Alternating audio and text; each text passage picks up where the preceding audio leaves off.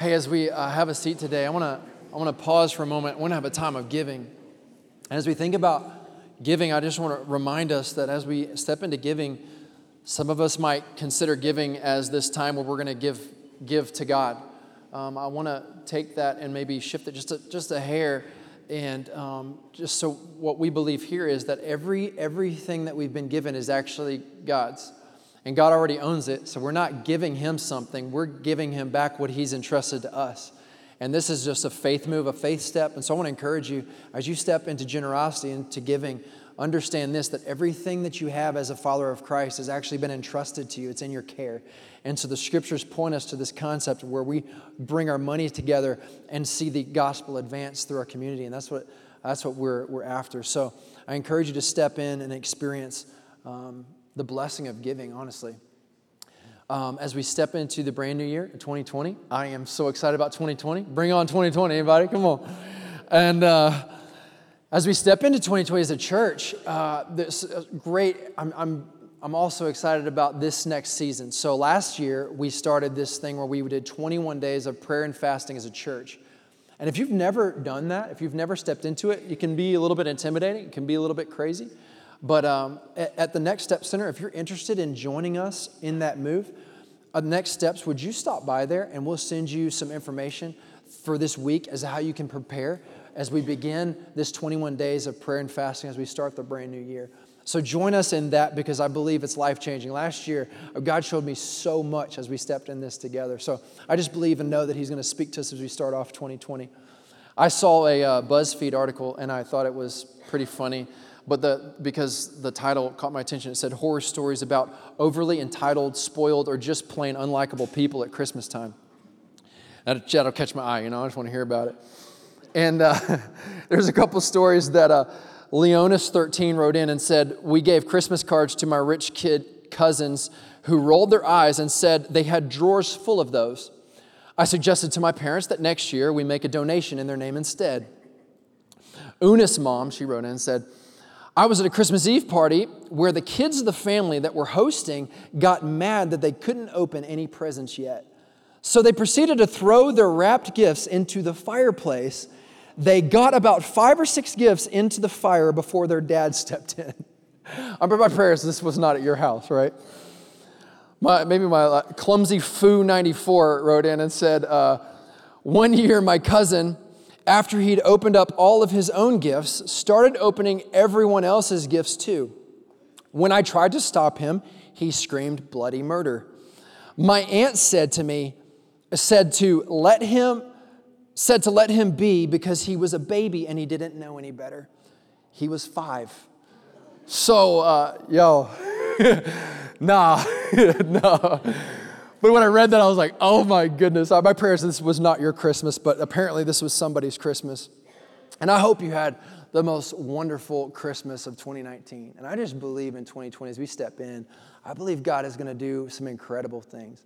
He's been doing incredible things in the life of our church and in many of our lives. And 2020, I believe, is no exception. Hey, as we step in today and we open up the Word, would you invite the Holy Spirit to speak to you today? And I don't know if you watch these children.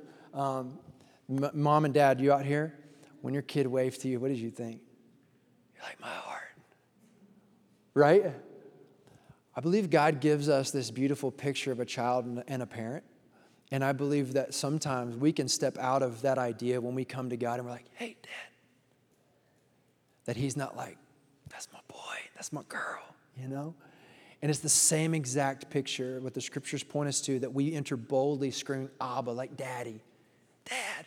And Dad's like, that's mine, you mine. And so as we step in today, understand this, that's the King of heaven. That's the mighty warrior creator. Is also kind, gentle, loving Dad who, when you wave, He's like, you mine. And so I just believe that the Holy Spirit, the King of heaven, actually wants to encounter you, wants to meet you here. And so let's wave to Him. Let's invite Him to speak to us. Would you do it right where you are? Would you just invite God to speak to you in a way maybe that you need?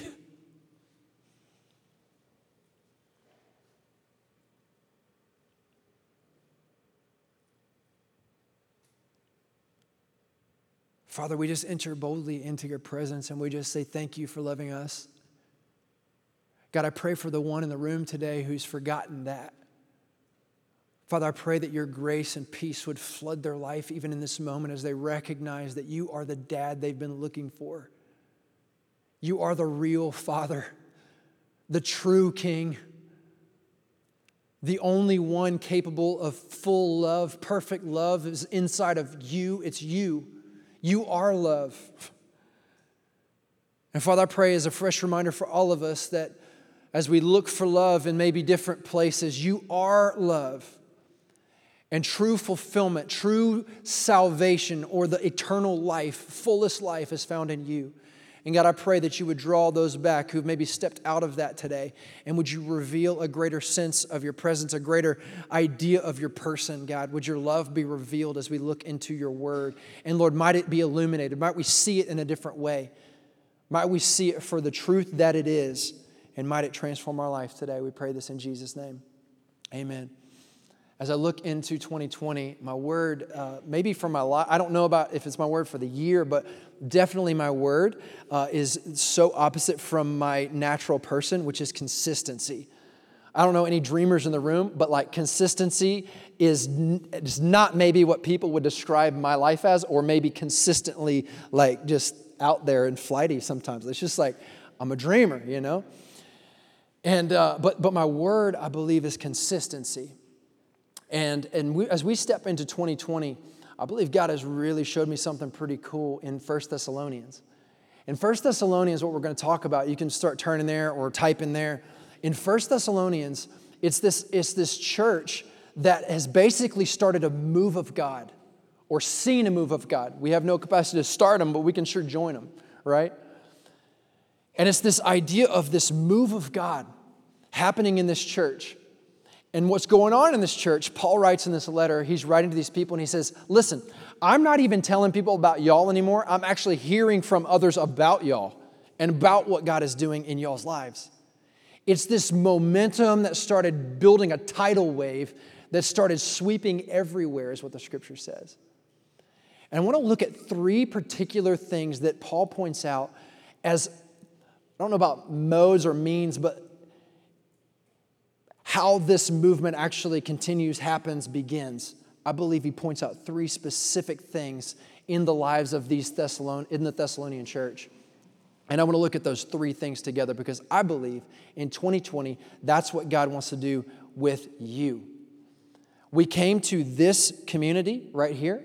We believed, several group of us, we believed that this was the community that God put us in because we did a demographic study in this city and found that in this place, in this neighborhood, has actually the highest density of people who have left the church or never been.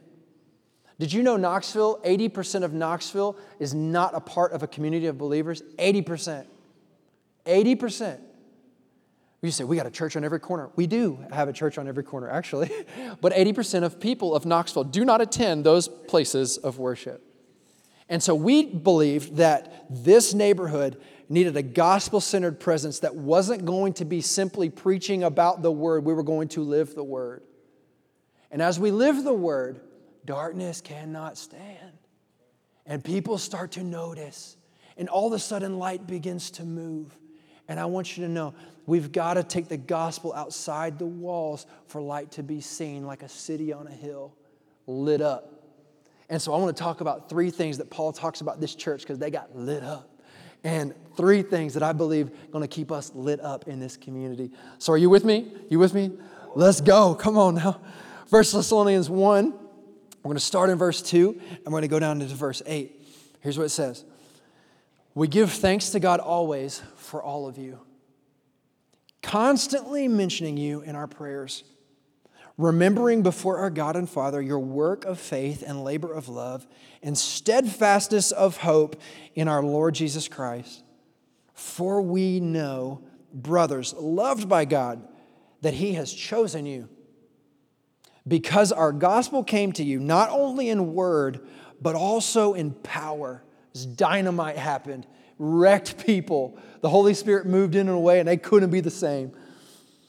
Also in power and in the Holy Spirit and with full conviction. That means it took root and started transforming their lives. They couldn't stay seated. You know what kind of men we proved to be among you for your sake. That means we lived it out among you so you could see the example.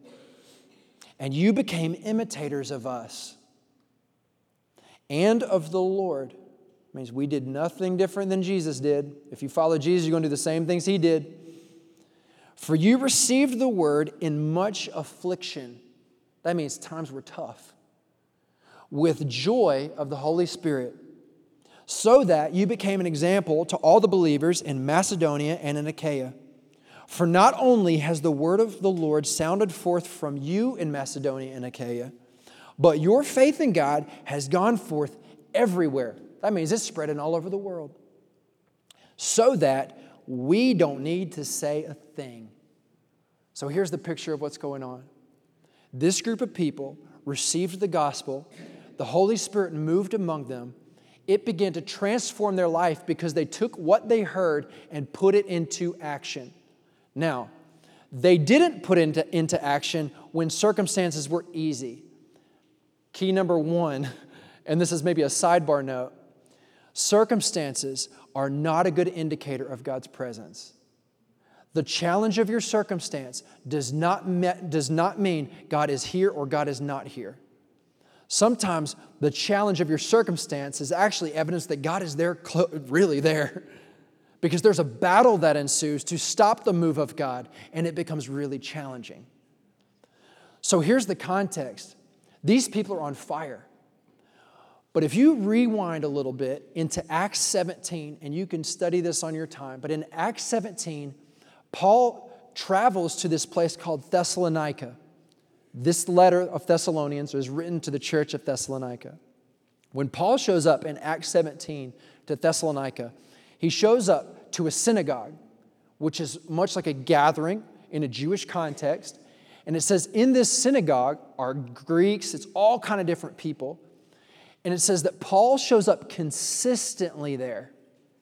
It says, as was his custom. So he is showing up there often, and he's preaching the word. So he's taking the scriptures, what they're all studying, and he goes, hey, this doesn't point to you. It actually points to this guy named Jesus who accomplished this word. So you guys are reading this, trying to self-perfect everything, but how many of y'all are good enough to get to God? And so catches some people's attention.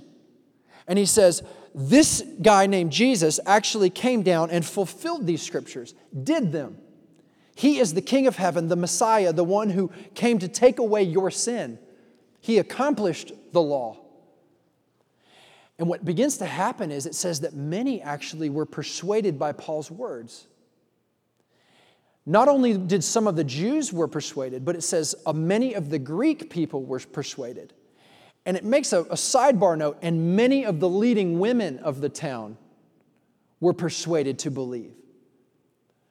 What happens next is the people who were managing the synagogue and the teachers who had traditionally taught there, it says they got jealous.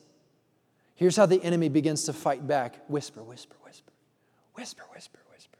If you find yourself whispering and you don't want others to hear, stop where you are. That is not the way of the King. He causes you to come out into light, and what is said in darkness will be said in the light. So understand, we're the people of the light. We're not people of darkness, so we don't whisper. We don't need to. I got nothing to hide, okay? So step out of the dark if you're a whispering person, okay? And it's going to bring a lot of freedom to your life. You'll find that that's actually the prison that you didn't know was a prison for yourself. So the way of the King, step out into light. Anyways, these people are whisper, whisper, whisper, gossip, gossip, gossip. And all of a sudden, gossip starts to spread throughout the town. It begins to cause another kind of uprising, another kind of reviving, another kind of movement that begins to combat the other one. And they begin to persecute these people. And here was their word in Acts 17, and one of my favorite verses in all the scriptures. These people who were jealous go to the rulers of that day in that space of Thessalonica, and they say, hey, the guys who are turning the world upside down are here now, and they're going to turn this place upside down too. One of my favorite verses of all time. These people who are turning the world upside down have come to your town. What are you going to do about it? They're saying that the real king is Jesus. And so with much affliction and much challenge, these people have been persuaded to actually, the gospel begins to take root and it begins to affect their life. This ain't word. I got to put it into play now. There ain't no fake about it. I'm in or I'm out. And there is no benefit to me actually being in my community. These people pressed in. Now we get to Thessalonians where Paul's writing going, I hear about y'all. In the midst of all of your circumstances, God is using you to transform the entire world because everyone is hearing about you. But Paul talks about 3 specific things all throughout the book of 1 Thessalonians about this movement that they've seen come about because of what they were doing. And here I want to bring us into 3 things today that Paul names. The first thing that he names, he identifies these 3 things. Here's the first thing that I want to be a part of in 2020, and I want to invite you into as well. It's verse 2 through 3. He says, we give thanks to God always for all of you, constantly mentioning you in our prayers, remembering before our God and Father your work of faith. Your work of faith. The Greek word for work is actually a noun. And what he's talking about, it's this idea that belief has actually taken root to the point of actually doing something about it. So you're not just talking, you're actually moving with this deep conviction. Did any of y'all see a commercial during Christmas time where you're like, I need that? Anything? I had a couple things I was like, I need that. And when you need that, what are you going to do? I believe I need it. It's going to meet a great need of mine. I'm going to go get it. I'm going to go do something about it. And I'm going to use it because I believe I need it. And I'm going to find out that I probably didn't need it. You know what I mean? But it was great for a couple weeks. But what this is talking about is they saw the need for the gospel. They put it into practice. They believed it. They needed it. They used it. And this is what he's talking about. I see your work of faith. I see how you're moving based upon the conviction of your heart, and it's actually taking root and becoming part of your work. We think we're talking about a move of God, and we think about how do you create a move of God? How do you see that happen in your space? Some of us might think, I got to get this massive plan. I got to do this or that. He unpacks this a little bit in 1 Thessalonians 4 as he presses on. He talks about what work looks like. He goes, hey, make it your goal to live a quiet life. You're like, hold on. A movement? Quiet life? No, I need to be loud as possible. He said, hey, live a quiet life. I mean, there's no drama. Don't be dramatic. Live a quiet life. Mind your own business. I mean, don't be a busybody. So what he's saying is, don't step into other people's affairs. We're not trying to create a moral movement where we fix people's type of living. However, it might be beneficial to their life, but that's an element of the gospel. That's what's produced from the good news, not for good news. And so he's saying, hey, mind your own business. Don't step into other people's affairs too quickly. Care about their soul.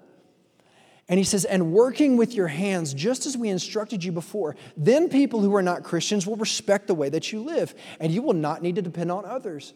So in other words, here's the deal. Here's what faith looks like. Faith lived out transforms the way that you work. When your hope isn't in this place, then you don't have to care about the sandcastle that everybody else is building. Come on now. Some of us have lived for a sandcastle that's going to be swept away with a tide coming. And we wonder why we feel hopeless. We wonder why we don't have any hope for tomorrow. But in reality, what had transformed their lives was this idea that our sandcastles are great. Build them. I'll help you build yours, actually, because I don't got to worry about mine. Come on now. The tide's coming. I'll help you build it. But guess what's coming? There's a kingdom that you can be a part of that's beyond this place.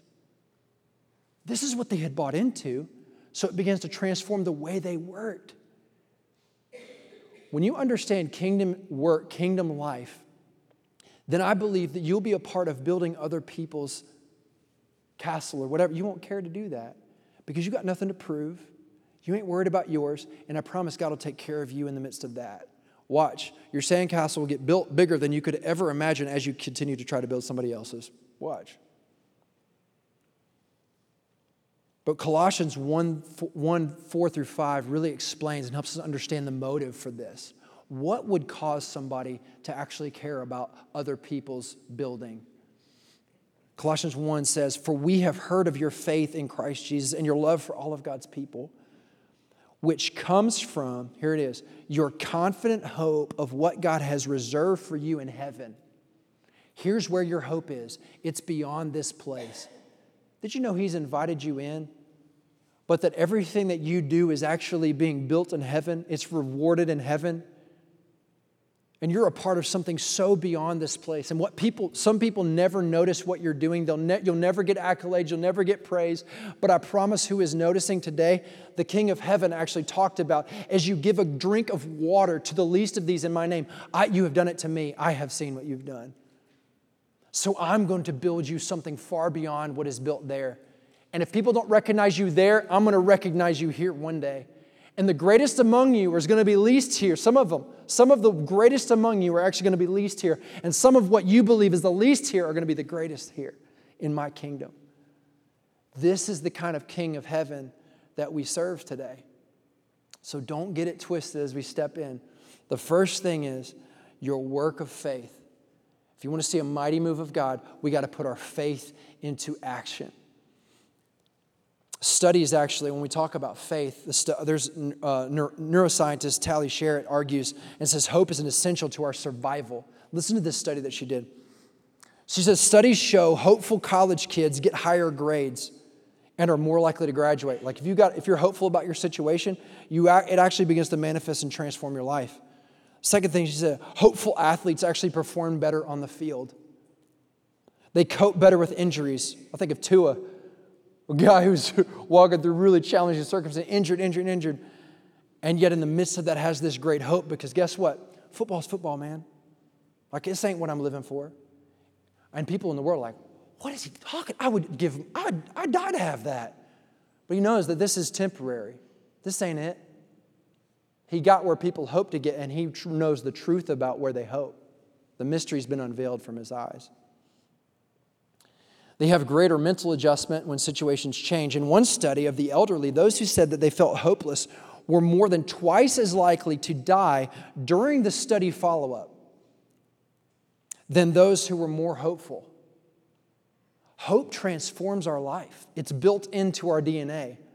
God designed it this way. And so the good news fuels that space in our life that brings health into our lives. Hope. And the gospel is the true hope. It's the truth. The second thing that I notice as we unpack 1 Thessalonians 1, he's given thanks, constantly mentioning you in the prayers, remembering before God, work of faith, and labor of love. Labor of love. I was reading the Washington Post. We talked about excuses for being late to work, and it says that largely across the scope, that there is the same excuses all across the country. And maybe some of y'all got a couple of these excuses. The first excuse was 51% of people said the number one excuse, traffic. I'm late because traffic was bad, right? Anybody use that in the room? There was a big wreck. We didn't tell them that we woke up 10 minutes ago, but there was, for sure, it was more crowded than usual. You know what I mean? The second thing, oversleeping. Of course, oversleeping. I won't ask how many of y'all said that, but we all been there, I understand. I'm a sleeper, I sleep good. The third thing, across the board of excuses for why I'm late to work, number 3 is weather. And if you use this, that's just bad. Come on now. Except in Knoxville, if you live here, here's what happens. They're going to call for snow. You watch the Weather Channel, and it's going to slow down out here, you know? And there's legit going to be a traffic jam just because of what you saw on the news. So I understand. In this place, maybe a little bit different. But weather was the third. And then, let's see. Weather, yeah.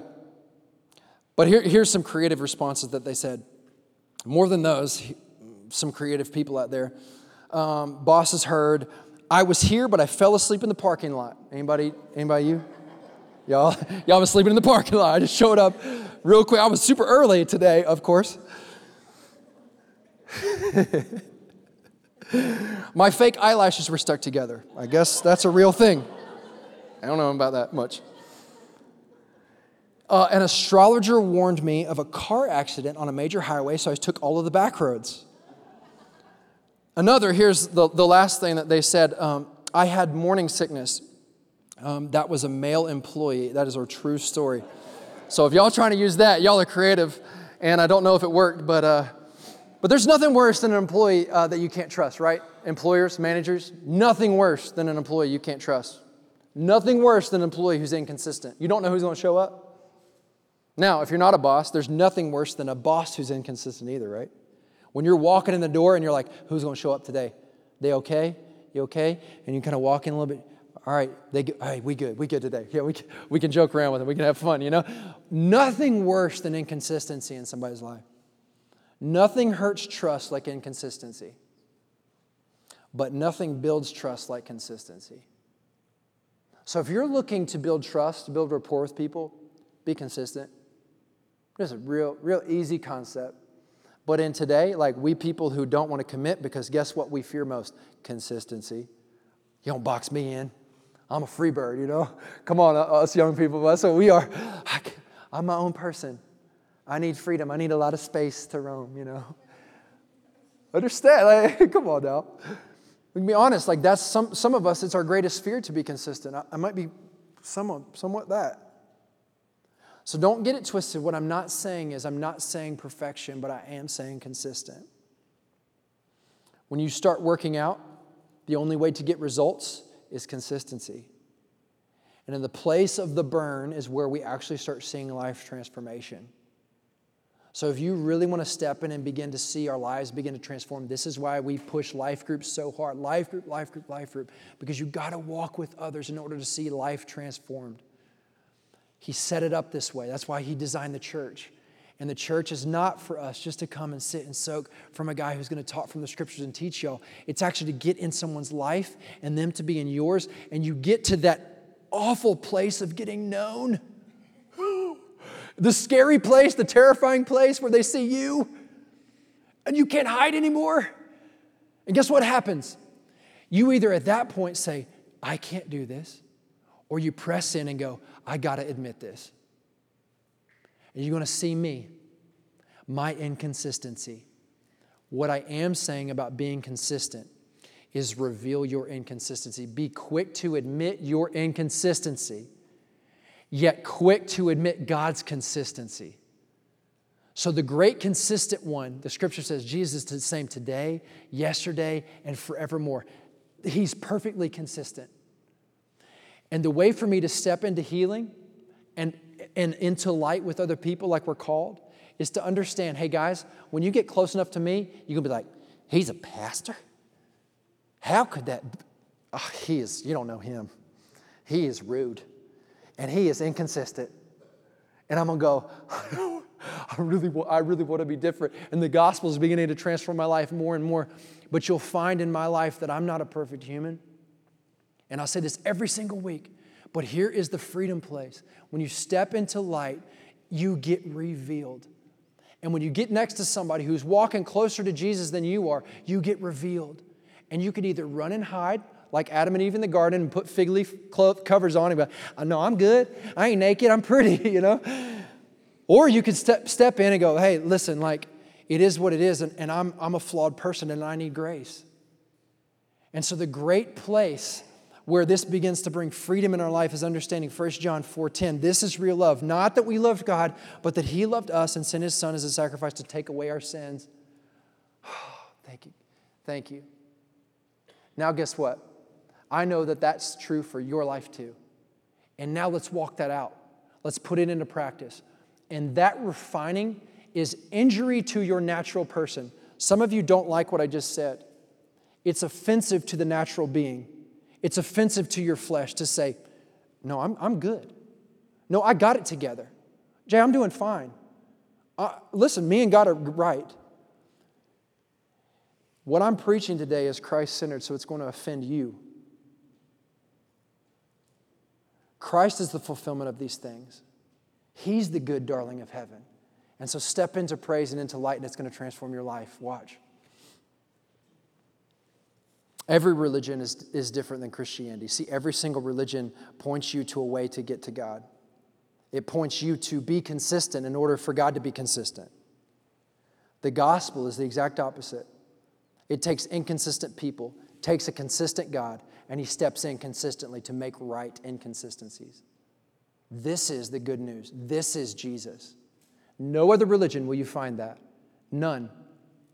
You got to get there. And I say, Good luck. How? And if God is so good, you could never earn that. And if you could, He ain't that good. He ain't that holy. No, God in heaven is perfectly just, perfectly holy. So He had to make the way for you to be right. How could you earn it from Him? The third thing today, we give Him thanks. Stepping through this passage again, constantly mentioning you in our prayers, remembering before God and the Father your work of faith, your labor of love, and here it is, the third, your steadfastness of hope in our Lord. Who? In our Lord Jesus Christ. That's what we've been talking about. Your steadfastness of hope, your expectation for the King.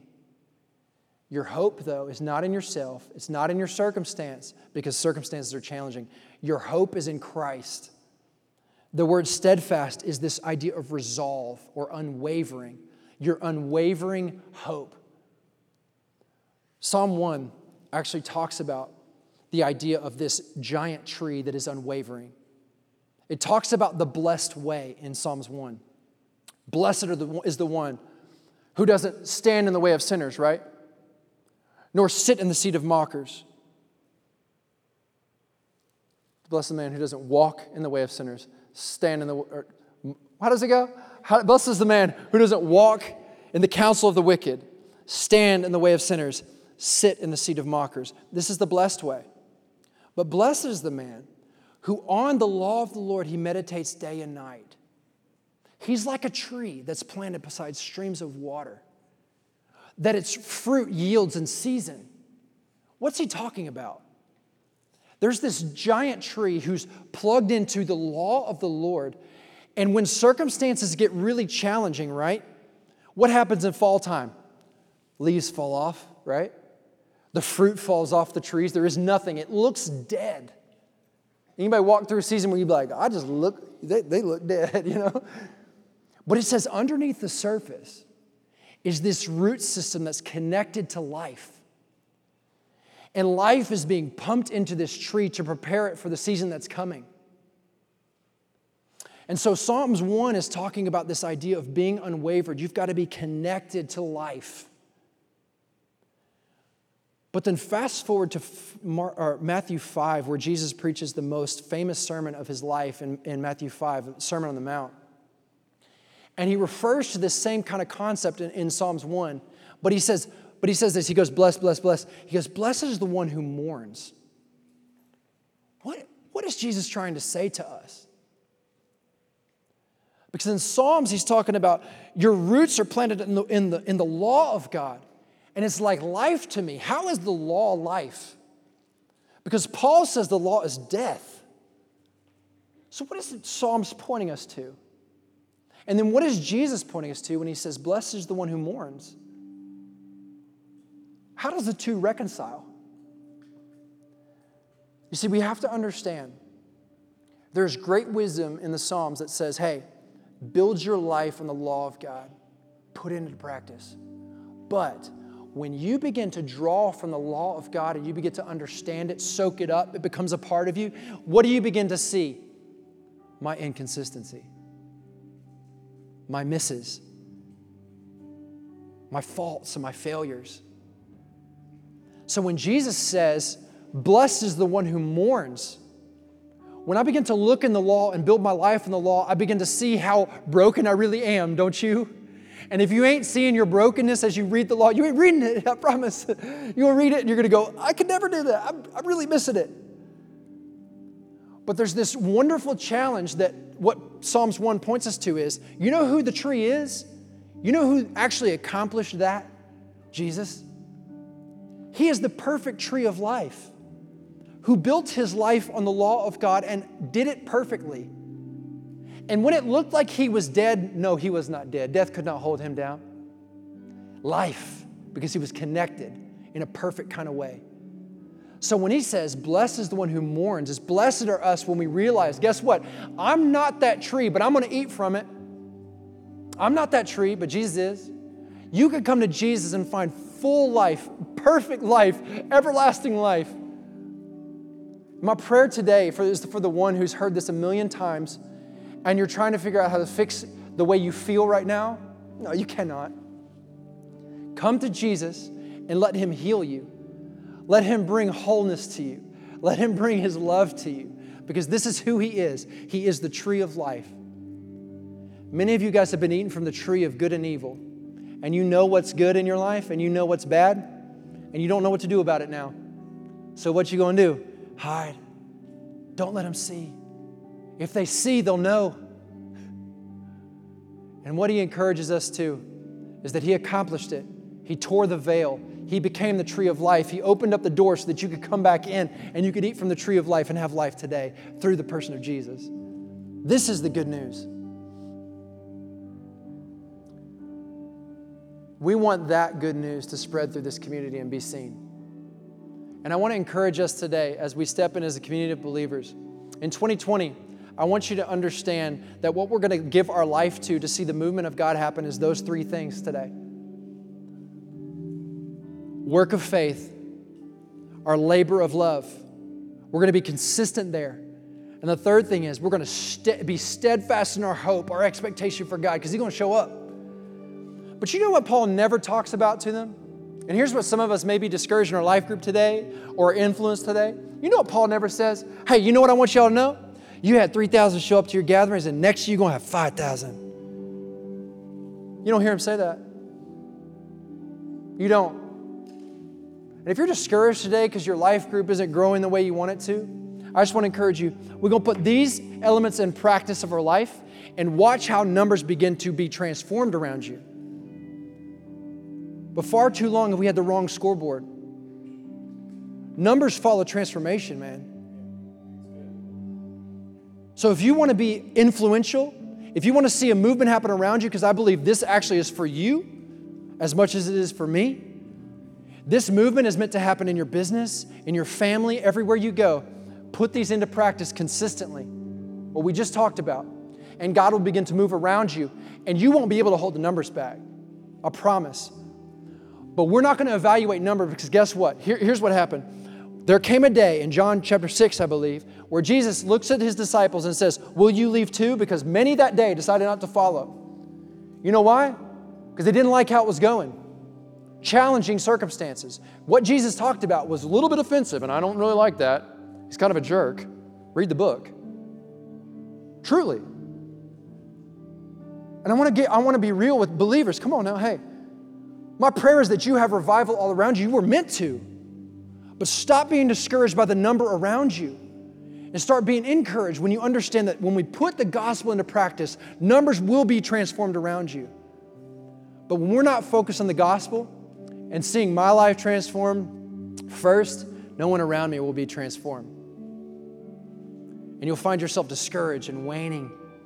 You'll go, I don't have a following I wanted. And you do it for all the wrong reasons. Because you know why we want a following? Because I want notoriety. It's about me.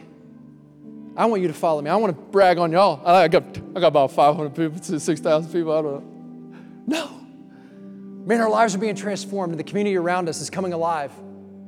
Everybody keeps talking about it. And I want to encourage you guys because y'all are doing this. I preach this message because I'm believing that this is what God is already doing among us. I'm talking to school administrators who've actually heard about what y'all do here. Would you come do that here? Hey, we want to talk to y'all about what you're doing. I want to know. I hear about y'all more than y'all hear about y'all. I hear about you guys. I don't tell anybody. I hear. So understand this. I preach this message because I believe that that's what's happening in this church already. Y'all get after it. And we're seeing God-sized movements. Watch. It will be a move that God uses for generations and beyond because it's actually got a foundation. It's not a personality. It's the person of Jesus. And He's alive and well here. And He's transforming lives. And my prayer is that in 2020, you begin to experience this reviving move as you step in consistently in these three ways. I'm going to finish with this. It's a move of God happened in 1850s, a time when culture was devastated with poverty, suicide. There was a depression in that time, rumors of war. Just a terrible time. And a guy named Jeremiah Lampier was a New York citizen. He was a businessman. He gave his life and he believed that he was going to see a move of God in his city, New York City. In the time where circumstances were the worst, how many of y'all got a job that's the worst? Circumstances the worst, culture is the worst. I believe you were right in the perfect spot to see God move. Perfect spot. Because where's the darkest lies the lightest. But Jeremiah steps in and he has this great idea. He's going to invite all the businessmen to a lunch. And they're just going to pray together. He puts up flyers. He makes calls. Does all this legwork up front. The day comes for his great move where he believes that God is going to move. And right at the time, noon, the door creaks open. And one person walks in the door, walks down the aisle. And he thought to himself, here we go. One. 15 minutes late, there was a couple more that came in, but they had about 3, their first gathering. 3 people showed up for this mighty move of God that he was planning for. But he thought, I can't come off of this. So what the word that God's placed in my heart, that he was going to revive my city, let's keep going. And so the next week, he said 20 showed up. They just began to pray. And the next week, it just began to multiply and expand till you can look this up. The move in 1850s is actually called the Third Great Awakening of America, because what began to happen and sweep not just New York but beyond, businesses started closing at noon for prayer time in New York City in the 1850s, because the guy said, I just want to connect to God. I just want to call out to Him. I want to live out my faith, and I want to call others to do the same. He was consistent. And in that time period, it affected what is believed to be 1 million conversions happen during that season through Jeremiah Lampier and that prayer gathering. 1 million conversions. There wasn't a preacher. There wasn't a band. They just began to seek the face of God and live out their faith. And a move of God happened. I believe in 2020, God wants to move in this city. Do you? What would it look like if we begin to walk out consistently this? What vision has God placed in your life for your city, for your space? Where has God placed you today? Are you focused on the sandcastle that's before you or the kingdom of heaven that's beyond you? You're in the middle of it, my friend. Join. And I'm going to invite you into the greatest freedom that you will ever experience as you commit your life and go, hey, I'm in. I ain't never lived it. I've never walked it. I've heard about it all my life. But today, I'm going for it. What is God placing in your life to go for it? Watch what He does when you step out in faith and put faith to work. And then labor in love as you stay consistent there. And the fuel for it, you'll have to stay steadfastly hopeful in the King. Because guess what? It's a battle, and we're going to go for it. 2020, here's 3 things that I want us to pray for. We're going to pray together. Would you write these down? Would you memorize them? If you're struggling with your quiet time, I want you to write them on a note card. And when you get up to brush your teeth in the morning, you're going to put it on your mirror, and you're going to pray as you brush your teeth, you know? You just mumble it to God because He hears you, He knows you. And then watch how it begins to transform you. So the number 1, here's what we're going to ask for in 2020. How do I need to trust you today? God, how do I need to trust you today? How do I need to put my faith in working for Him? How should I trust you today? Number 2, who needs your love today? Today. This is a daily thing. This is daily bread, daily challenge, the daily experience, by the way. I want to encourage you, as you experience Him, watch when you come in here on Sunday. You're going to be alive. You're going to be on fire. You're going to be like, I can't wait to worship the King who uses me. It's crazy. You want to tell everybody. And if you don't have fire today, come alive. Actually, just begin stepping in and watch how fire begins to be fanned back into flame. Don't neglect the gift that you were given. Third thing, teach me more about the hope that I have in you today. Watch how God begins to speak to you this year as this becomes a consistent rhythm of our life. It's going to be consistent. Be consistent in this one thing. Put it on your forehead. Think about it at night. Tattoo it on your body. Maybe not that. That's a little bit extreme. Don't make a mistake. Don't do that. But write it. Keep it before you always.